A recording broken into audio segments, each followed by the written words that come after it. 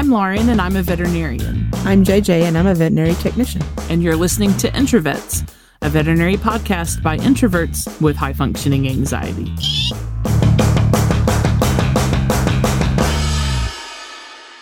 Welcome, everybody, to Introvets Podcast. Hello. Today, Dr. Michelle Gaspar is back with us to talk about feline medicine. We originally introduced Dr. Gaspar in the last full-length episode, so I'm not going to redo her bio today. You can go back and listen to that. If you haven't already, you need to listen to that episode. But we are going to do a full episode about my favorite topic, feline medicine. Welcome, Dr. Gaspar, again. Well, it's wonderful to be back. So jumping right in, what is it that you love about kitty cats and why feline medicine? There's so much to like about cats. So, a fun fact, I did not grow up with cats. Really? We had a dog growing up. We had a little dachshund growing up, Tina, the dachshund. Tina. And we really didn't grow up in a cat-friendly neighborhood. There were a lot of our neighbors had dogs, but no cats. And it wasn't really until I met my husband, who had two cats, that I started getting pretty intrigued with them. From an aesthetic standpoint, I mean, is there anything more beautiful, more graceful? And they come in as many flavors and colors as you want. But I'm particularly intrigued as a clinician because they're a lot more mysterious. You know, I think veterinary colleagues and veterinary staff members will agree that, you cut a dog's toenail too short and the dog limps like, you broke his leg.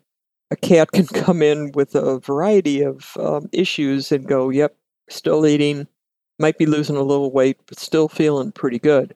So I think they're a lot more mysterious. They're, to me, much more diagnostically challenging. Mm-hmm. And so that's why I gravitated to them. And what are some issues in the feline medicine that you're passionate about and wish more people knew about? My big interest clinically has always been intestinal disease in cats. I think people, and this is certainly changing with the emphasis now on cats only practices. When I entered the veterinary medical field, feline exclusive practices were few and far between. Now most large cities have several practices that are geared to cats only. Even small and medium size cities will have feline exclusive practices. So, that's certainly changing, realizing that cats often benefit from a different type of care, a cat's only practice type care. I also think that what's changing is that people are starting to realize that they are not the totally independent creatures who, you just feed and you give them a clean cat box and then they go about their lives. They're emotionally very complicated. And I think as all the beings with whom we share this planet, cats are not unique. But I think increasingly, particularly in urban areas, they are the companion animal of choice. My lifelong clinical interest has been in intestinal disease in cats. When I went to veterinary school, I thought that all cats just got chronic kidney disease, and that was kind of their demise. I think over the last, 30 years, what we're seeing is an increasingly sophisticated understanding of intestinal disease, pancreatic disease, liver disease in cats. And so that's where my clinical focus always has been. Let's talk about GI disease in cats. How prevalent do you think GI disease is? I think it's the number one disease in cats. I really do. Yeah. We've all been in clinical consultations, right, where, we're going through any coughing, sneezing, vomiting, diarrhea, and the client will go, nope, nope, nope, nope, nope. And I would always circle back and say, well, do they ever vomit hairballs? And they would go, the clients would go, well, yeah, but that's normal for cats. And so then that opens up a conversation. When I was a When I was a fourth-year student at the University of Wisconsin, they were very liberal in the amount of clerkship time that we had. And so I made a beeline to Dr. Keith Richter's practice, Veterinary Specialty Hospital in Rancho Santa Fe, California. And Dr. Richter is a very well-known veterinary hepatologist, gastroenterologist. It was a phenomenal experience. And, he once told me, and this was kind of my eye-opening experience, hairballs are not due to a grease deficiency. And, I think this is what people think, that hairballs are normal in cats, and that, if you can just give them a little petroleum jelly or, a little kitty laxative, that somehow it will, end the issue. Problem is that, and I don't want to mix metaphors or mix species in metaphors, but hairballs are kind of like the canary in the mine shaft. When cats have them chronically and intermittently, that usually points to some type of issue with the intestinal tract, and it's usually due to inflammation. And what inflammation does is it slows down normal transit time progression in the intestinal tract. So with increased inflammation, you get increased hairballs, and they're definitely not normal. So what you're saying is hairballs in cats are a sign of an underlying problem with gut motility. Absolutely. And not a no big deal thing that we should gloss over. Right. They're not just, oh, I got out of bed and I stepped on one. That's not the reason why they're concerning. The reason why they're concerning is they're a sign that something's amiss. Now, when we have that consultation with the client and they're saying, no vomiting, blah, blah, blah, they're just here for, whatever wellness checkup, kind of thing. But then they casually mention, well, they vomit 3 or 4 times a month like all cats. Mm-hmm, mm-hmm. How important is it for us to jump in there and say, hey, did you know that that's not normal? It's just common? Absolutely. So, that's been normalized, I think, to many people. Well, cats just vomit. Well, no, they don't. And I think it's a fantastic opportunity to do some very, very basic education. What a normal cat is supposed to do, and what is abnormal. And to me, those have been some very rewarding conversations with clients where they actually leave the practice hearing something that they haven't heard before. And I think you can, by just using that amount of information, you can really help your patients. Why is early recognition and management of GI symptoms in cats so important? What happens over time is that the inflammation just keeps on going. And this kind of brings us to, what are the most clinically significant signs and symptoms that cats with intestinal disease have, and, why diagnose it, all right? So weight loss is often the only sign of intestinal disease in cats. Most cats don't present with a history of vomiting or diarrhea. So, cats do not lose weight just because they're getting old. They lose weight because they have underlying disease. And this is why our submitting lab work now, which is pretty commonplace, is really helpful. The problem with intestinal disease is that oftentimes the lab work is boringly normal. So you can have a cat who has significant intestinal disease and still have normal lab work. And if your veterinarian is not aware that the weight loss, just because there's no diabetes, there's no chronic renal disease, there's no hyperthyroidism, all the trifecta of things that we commonly think of with weight loss in cats. If he or she just shrugs her shoulders and says, well, I don't know, lab work is certainly fine, the kitty can go on and can do quite poorly. There's 2 kind of pathways for intestinal disease in cats. One is inflammation, which is benign, not cancer. And even within that non-cancerous group, there are some types of intestinal diseases, certain variations of intestinal disease that are more significant than others. The one that comes to mind is an eosinophilic enteritis. And if that's not appropriately treated, what can happen over time is that the intestines actually get thick. They get like a pipe hose. They get fibrosis, and then the kitty cannot absorb nutrients and goes through a very profound weight loss.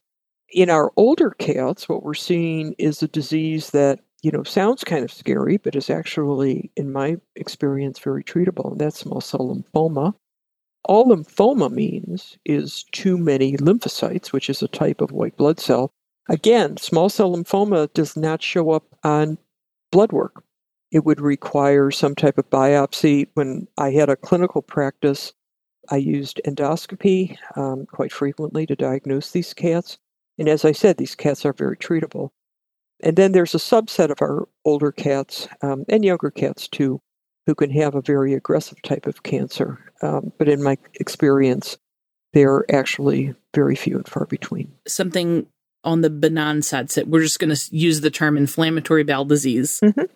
If that goes unchecked for long enough, will it always develop into precancerous and then cancerous changes? Not all the time. Not all the time? It is certainly, I think, cats I have diagnosed, and I many hundreds of cats over my clinical career did I diagnose with small cell lymphoma.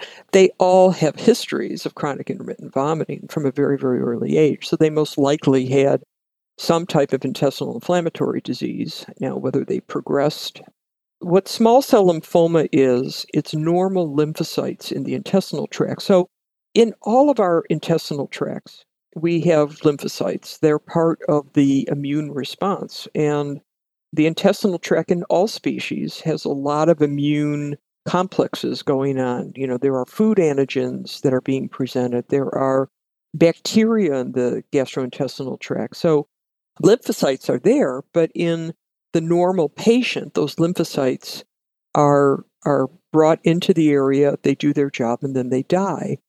In small cell lymphoma, they don't die, they stack up. And it's the stacking up of those white blood cells that causes the problems with small cell lymphoma. Those cats tend to be at least middle-aged, if not older. So I would say 8 or 10 plus in age. And they typically have more profound signs. So greater weight loss. And if they have vomiting or diarrhea, that seems to be more chronic. In kitty cats with GI disease, dietary therapy is very important, right? Dietary therapy is one of the most common treatments, but oftentimes it can be ineffective as a single treatment. But certainly in a younger cat, I would go with dietary therapy first. Okay.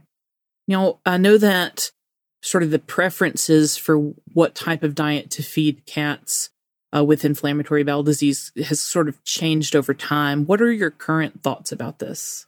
Well, not every one diet works for every patient. And so, when I have a new patient who would present to me, I would always take a dietary history as the client is able to give it. Some of these cats, just have a variety of foods that they eat, so it's very, very hard to get a concise history. I tend to remember that our domestic cats, have ancestors that developed in desert regions, so they tend to, I think, do best with proteins from beings who fly and beings who run very, very fast. So that usually is some type of poultry-based diet or a rabbit-based diet. Certainly within the last 5 years, there's been a plethora of diets. So there are diets with probiotics, and there are diets with specialized proteins, and there are diets that are devoid as much as possible of other types of allergens. So it really kind of depends depends on what works for each cat. I tend not to place older cats on different diets. I think dietary switches are often very difficult in older cats.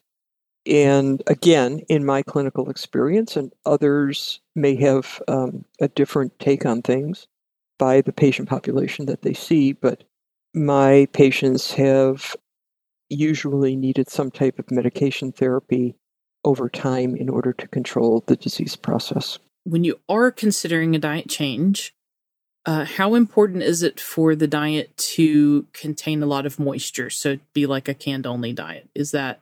Yeah, canned I think is definitely the way to go.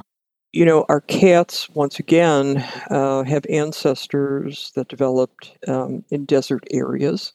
And so cat kidneys are extremely efficient as far as retaining moisture. But cats really don't have a well-defined thirst drive. They don't drink like dogs do. They are kind of designed, and that's in quotation marks, they're kind of designed to get their moisture from their food. So I think canned food has definite benefits over kibble. Most of the dry foods tend to be very, very high in carbohydrates. I don't think that carbohydrates are necessarily the devil's spawn, but they tend to be not what our cats, once again, as obligate carnivores, are kind of specialized to eat. So obligate carnivores, high protein, high fat. What about grain-free diets in cats? You know, I've never gotten on the grain-free diet bandwagon for either cats or dogs. And I'm just speaking, you know, from my own collection of cats and a dog at home and what I've counseled clients over the years. As I said, carbohydrates in and of themselves are not the devil's spawn. There's a tendency to see them as such. And my cats go out with my dog in the morning into our backyard, and they enjoy, you know, chewing on the grass. And, you know, so I think selecting diets that are grain-free, certainly for dogs, you know, we have seen some rather catastrophic heart disease with that. And we haven't seen the same in cats, but I wouldn't necessarily look for 0% carbohydrates. As far as treatment goes for these kitties, say you have a case where you maybe have like a middle-aged kitty. That kitty cat has been losing a little bit of weight, not really having any other symptoms, and you're talking to the owner about working the kitty cat up for GI disease because lab work is normal and you've sort of ruled out your other top differentials for unexplained or unexpected weight loss. And the owner says, gosh, doc, I don't really want to pursue biopsies in this case. What are other options? Mm-hmm. A lot of our cats with intestinal disease, particularly those who have weight loss, are vitamin B12 deficient. And B12 is a very important vitamin. It is absorbed by the ileum, which is the last part of the small intestine. And so if a client says, I can't or I won't pursue diagnostics, I'll say, well, let's start some B12 injections. So we typically give a sub-Q injection, or the client can learn how to give those injections at home once a week for 6 weeks. Interestingly, cats who are B12 deficient due to intestinal disease, they will not respond to other therapies, other treatments, usually until they're sufficiently supplemented. We can test for cobalamin, vitamin B12, so cobalamin is vitamin B12. But if the client, once again, is cash-strapped, and there is no shame in ever telling your veterinarian, you know, look, this is my financial situation, that allows the veterinarian to say, okay, we don't have a diagnosis, but presumptively, what we're doing is we're treating for what I think it is based on clinical science and lack of anything else on lab work.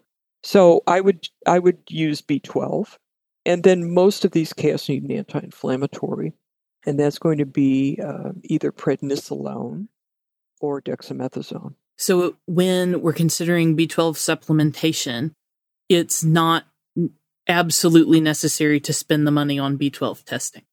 I like to have B12 testing if I can, Mm-hmm. but it is a water-soluble vitamin, meaning that, what we don't need gets removed in the urine. I have a kind of a personal devotion to the GI lab at Texas A&M University. I think Dr. George Steiner and Dr. Jan Sokadowski and their colleagues have done an incredible job really developing elegant testing that has helped veterinary patients. But if a client can't or won't, once again, I go to B12. What sorts of criteria do kitty cats need to meet before you decide to pursue a steroid trial? I would say any type of chronic weight loss for which another underlying disease is not readily identified. And, for the cats that present, some clients will present a cat, and it's not unusual, even with, I think, really good public education, but it's not unusual for some cats not to present to the veterinarian until they're quite elderly. A lot of them have never seen the inside of a veterinary hospital. Yeah. Despite our best efforts.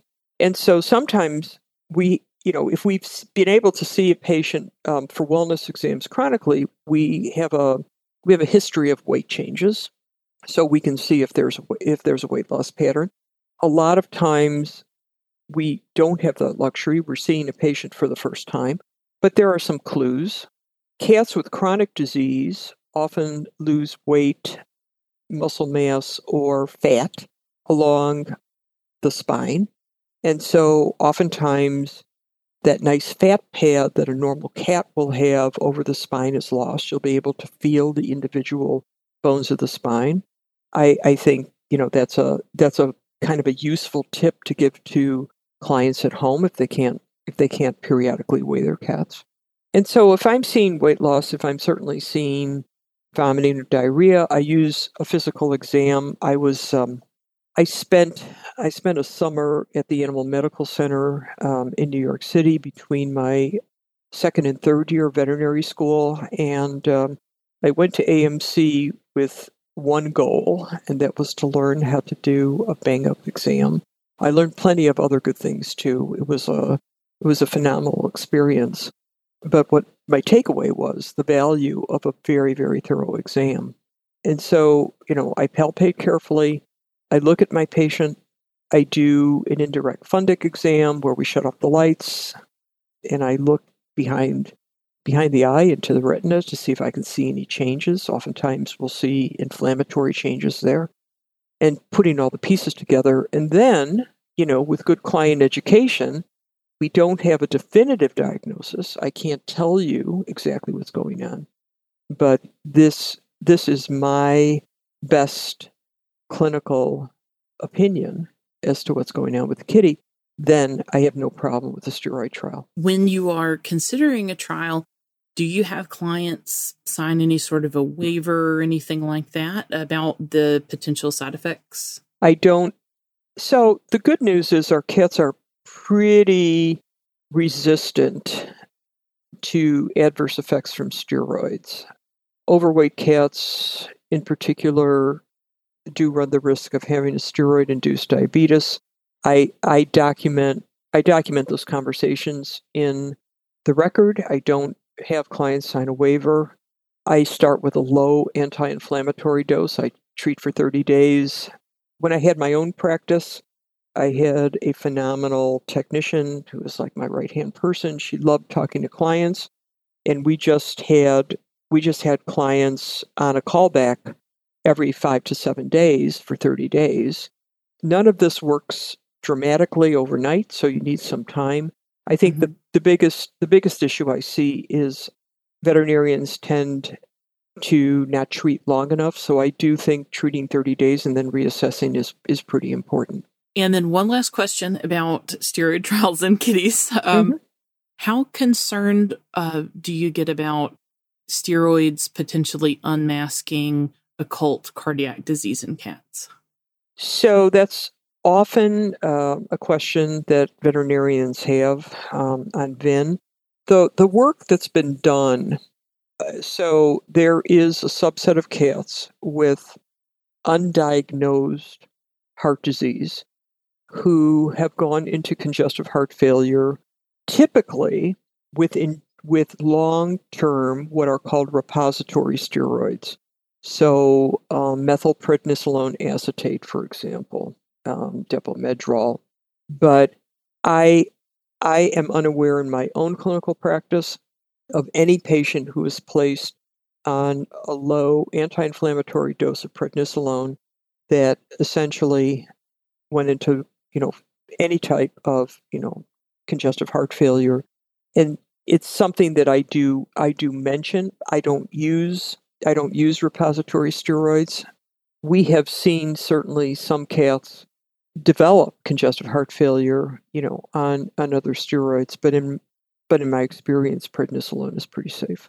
Well, I think that is like a pretty comprehensive review of GI disease in cats. What else? Is there anything else we need to know on that topic? No, just be aware. And, what we might think was normal cat behavior, we have found out not to be the case. So be vigilant, be attentive, and, don't delay if your kitty is showing you that he or she isn't feeling well. Yeah. Well, we're going to shift gears and we're going to talk about vaccinations in feline patients, current recommendations. So what are your thoughts about the AHA and AAFP vaccine guideline updates that were published in 2020? So I think that both AHA and especially AAFP have done a tremendous amount of research and have come up with excellent guidelines. When I first was in practice, we used to see more, I think, than our fair share of vaccine-associated sarcomas, so very, very significant tumors that are very resistant to treatment, even advanced surgeries, radiation, chemotherapy. So I have always been a less is more veterinarian when it comes to vaccination. I graduated from the University of Wisconsin. Dr. Ron Schultz was my immunology professor, and Dr. Schultz has really led the charge on appropriate vaccinations, but not throwing everything in the kitchen sink at our cats and dogs. Let's briefly review what those guidelines are and what changes there have been. The recommendations are that feline leukemia vaccine should be given to all kittens. Feline leukemia is a disease of young cats. So as cats age, they become less and less susceptible to feline leukemia. So the itty-bitties, the young kittens, definitely should be vaccinated against feline leukemia, 2 vaccines, and then boosted. Rabies vaccines are absolutely, I think, top of mind for any cat. Oftentimes, we get pushback from clients and they say, oh, my cat doesn't go outdoors. I will tell you that in the Chicago area, I have been involved with 2 cases of indoor cats who caught bats in the home. Bats are definitely populations that oftentimes are rabies endemic. So even indoor cats need to be vaccinated against rabies. And then, where I think most of the changes have been is in the FERCP vaccine. So appropriate vaccinations for kittens, boosted at a year, and then every 3 years. And that essentially has been my practice since I graduated. And I was just pulling up the vaccination guidelines to just remind myself of the wording. But if I'm not mistaken, for FERCP and rabies, there's a new wording that says that adult cats should be vaccinated not more often than every 3 years. Mm-hmm. Mm-hmm.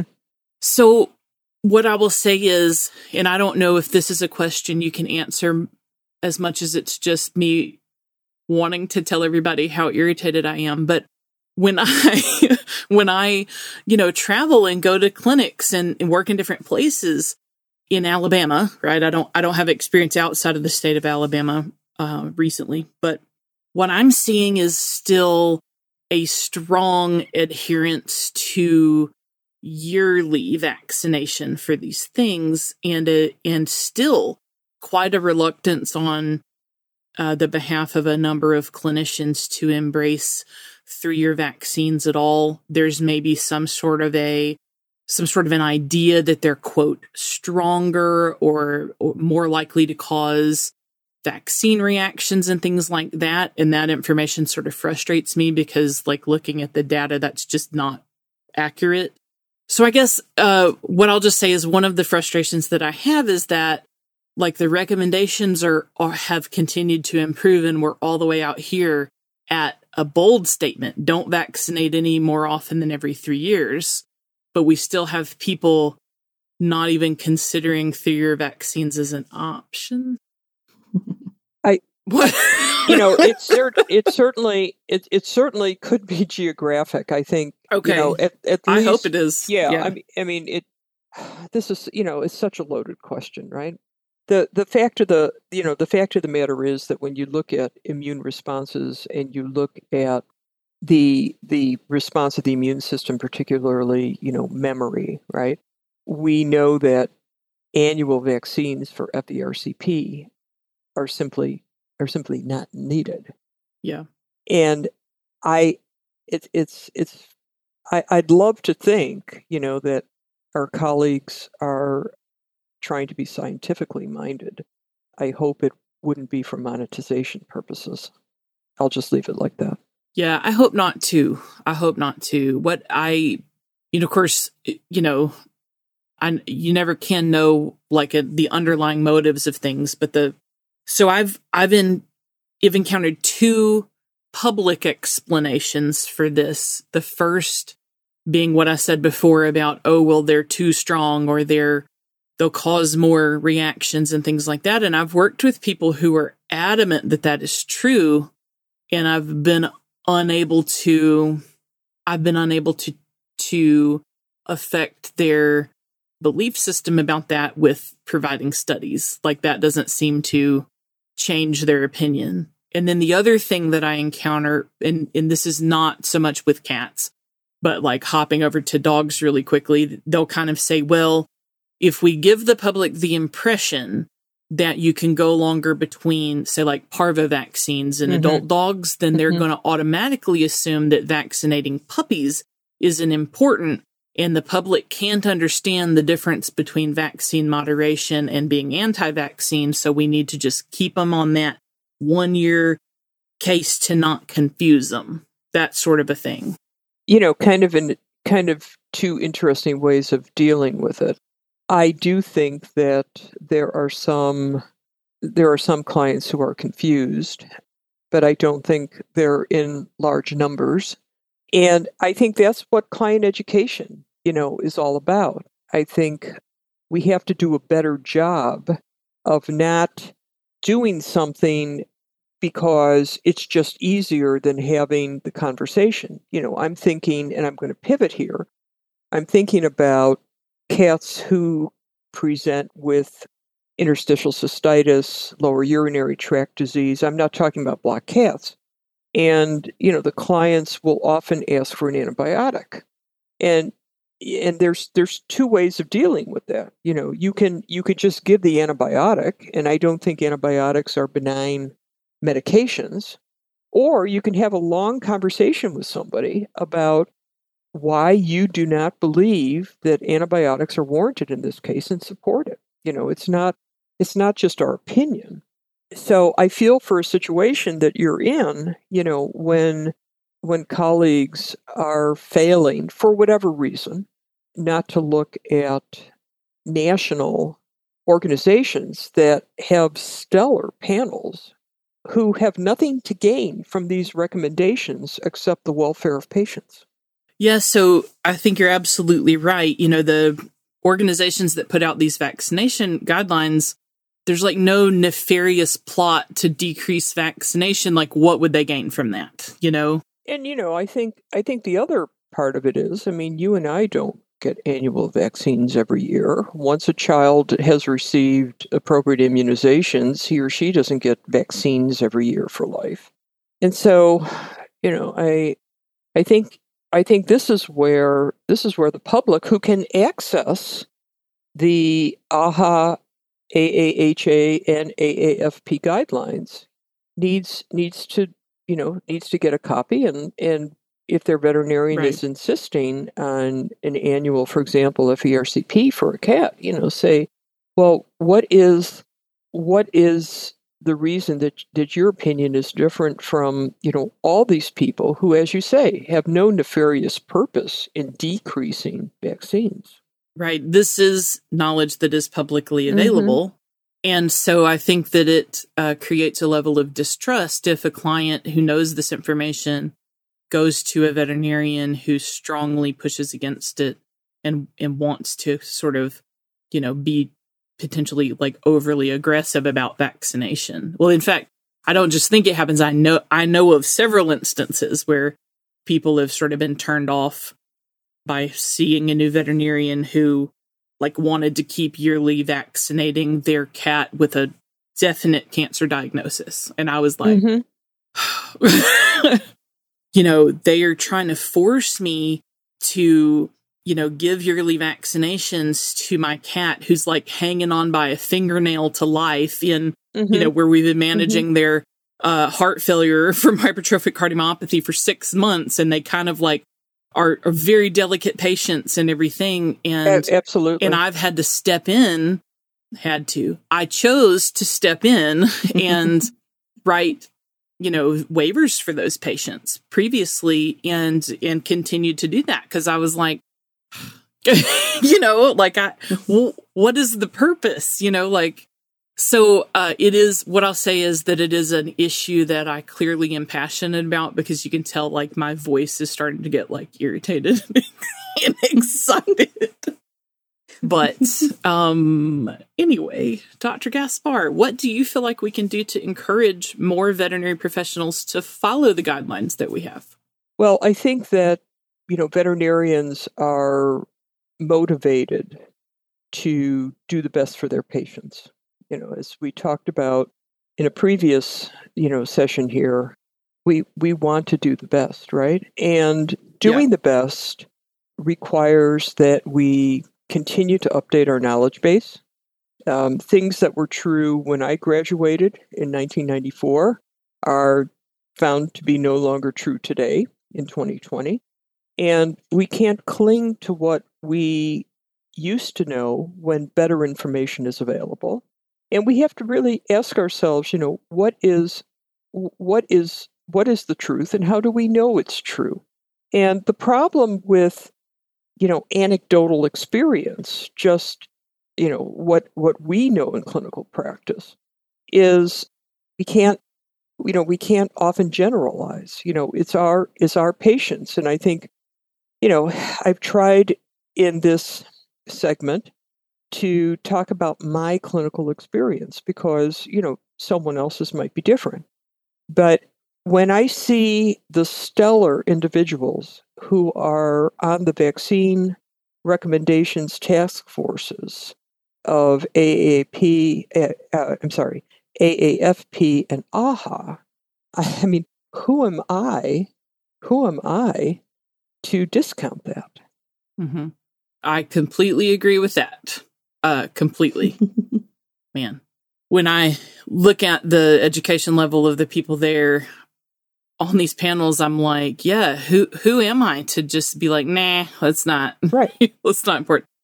And I'll point out that some of the people on the board that made those guidelines were actually disappointed that they said no more often than 3 years, because we've got evidence that protection is continued beyond that in a lot of cases. Absolutely. So this is not, I called it kind of a bold recommendation, and I want to reverse that a little and say it's an adequate recommendation. It seems bold to some people who are still recommending yearly vaccines, but the bold recommendation would be every 8 to 10 years Mhm. because there's science that backs that Mhm. up. So Mhm. these are actually middle of the road and not aggressive, I guess is what I'm trying to say. Right, exactly. Exactly. Because we have to account for a variety of immune responses. Right. Right. Well, so to anybody listening to this who is surprised to learn that the vaccination guidelines have been updated in 2020, go read them. I think that all came out in the middle of the pandemic Mhm. and wasn't widely publicized because all of the other things that were happening in the world were like, whoa. I think people were just trying to do the best they could to just survive on a day-to-day basis. So if you missed those because of life events, go read them. It's very exciting. Dr. Gaspar, is there anything about kitty cat vaccinations that we haven't covered that we need to make sure that we say? I think I would just reiterate that a client, an individual who wants to do the best for their companion cat, should access the American Animal Hospital Association and or the American Association of Feline Practitioners website. Get the latest recommendations on vaccination. If your veterinarian is choosing to do something different, I would have a polite conversation. And, ultimately, you are the best advocate for your companion animal. I would tell clients all the time, I am seeing them in a very, very small slice of your cat's life. You live with them 24/7.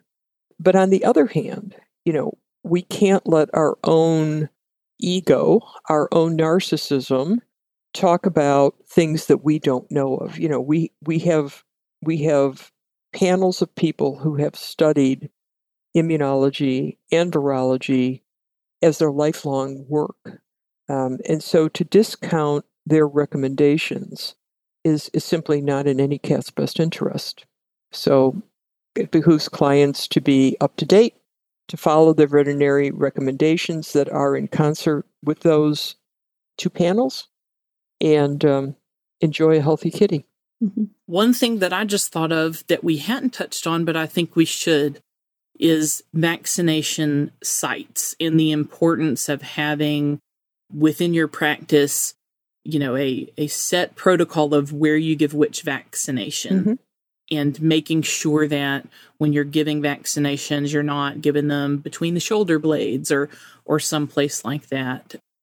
Dr. Gaspar, do you have any particular thoughts about vaccination sites in cats? Well, sure. The vaccination sites were developed because not too long ago, there were great incidents of vaccination-associated sarcomas. So sarcomas are tumors of muscle, of soft tissue, and these were seen when the vaccines included adjuvants, particularly aluminum. And so the problem with vaccine-associated sarcomas, and they can be very resistant to even aggressive treatment, is they need a very extensive surgery. They often need to be followed by radiation to clean up the spots. These vaccination-associated sarcomas actually spread by tendrils, by fingers, if you will. And then some cats needed chemotherapy on top of the radiation and surgery in order to give them some type of disease-free interval.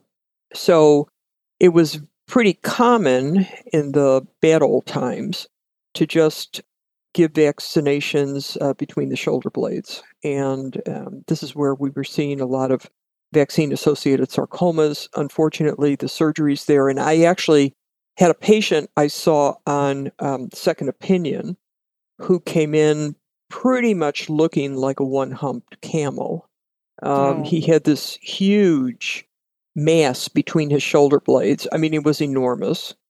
And the people were very devoted to this cat. That cat was seen at the University of Illinois Veterinary Medical Teaching Hospital. And the surgery involved actually taking off the tops of the spinal segments of the spinous processes. That cat had follow-up radiation, did not have chemotherapy, lived 9 years after that. So the vaccination sites were such that we would we would essentially, if tumors formed, because removal of the tumor, amputation is the treatment of choice, it would make that treatment easier. So rabies should be given as low as possible on the right rear leg. Some colleagues give the rabies vaccine in the tail. I've never done that, and that certainly is not, I think, a preferred site. The FBRCP vaccine should be given sub-Q under the skin as far down distally as possible on the right front limb. And the feline leukemia vaccine, if it's given, is to be given as distally as down far as possible, the left hind limb. Should you avoid going below the elbow or below the stifle because of the risk of nerve injury? Or I never found that to be a problem. okay. I'm not aware of any nerve or blood vessel injury that's been reported. I presume it's possible. Is it likely? No. But that has been my protocol since those recommendations first came out. And as I said, I had experience with that one patient who had the mass between the shoulder blades. I had another patient who apparently was vaccinated in the flank, and that cat did not. That kitty did not do well long term. Yeah. How important is it to use unadjuvanted vaccinations in cats? Well, I think the technology is such that it's very important to avoid adjuvants, and most of the vaccines now are non-adjuvanted. The problem used to be in the bad old days where people used what were called vaccine tanks. And so there were multiple doses in the same vial. Most vaccines now are single-use vials, so one vial, one patient. In previous times, what happened is these multiple dose vials would be used. The rabies vaccine often included an aluminum adjuvant.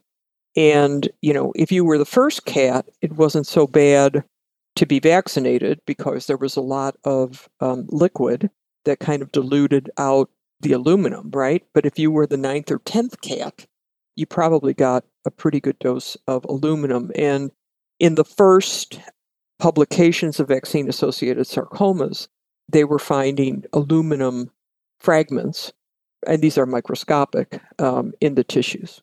Dr. Gaspar, we appreciate you being on the podcast so much, especially 2 episodes. Like, that is a big commitment, so we appreciate it. Happy to do it. And we will see you later. Be well, and keep me up with your journey. Absolutely. Please, and thank you so much. Be well. If you have stories, questions, cases, or anything else you'd like for us to read, please send it to introvetspodcast@gmail.com. And you can find us on social media. We're on Facebook and Instagram, and it's @introvets. And don't forget to rate, review, and subscribe to the podcast. It really does help. And we'll see you next time.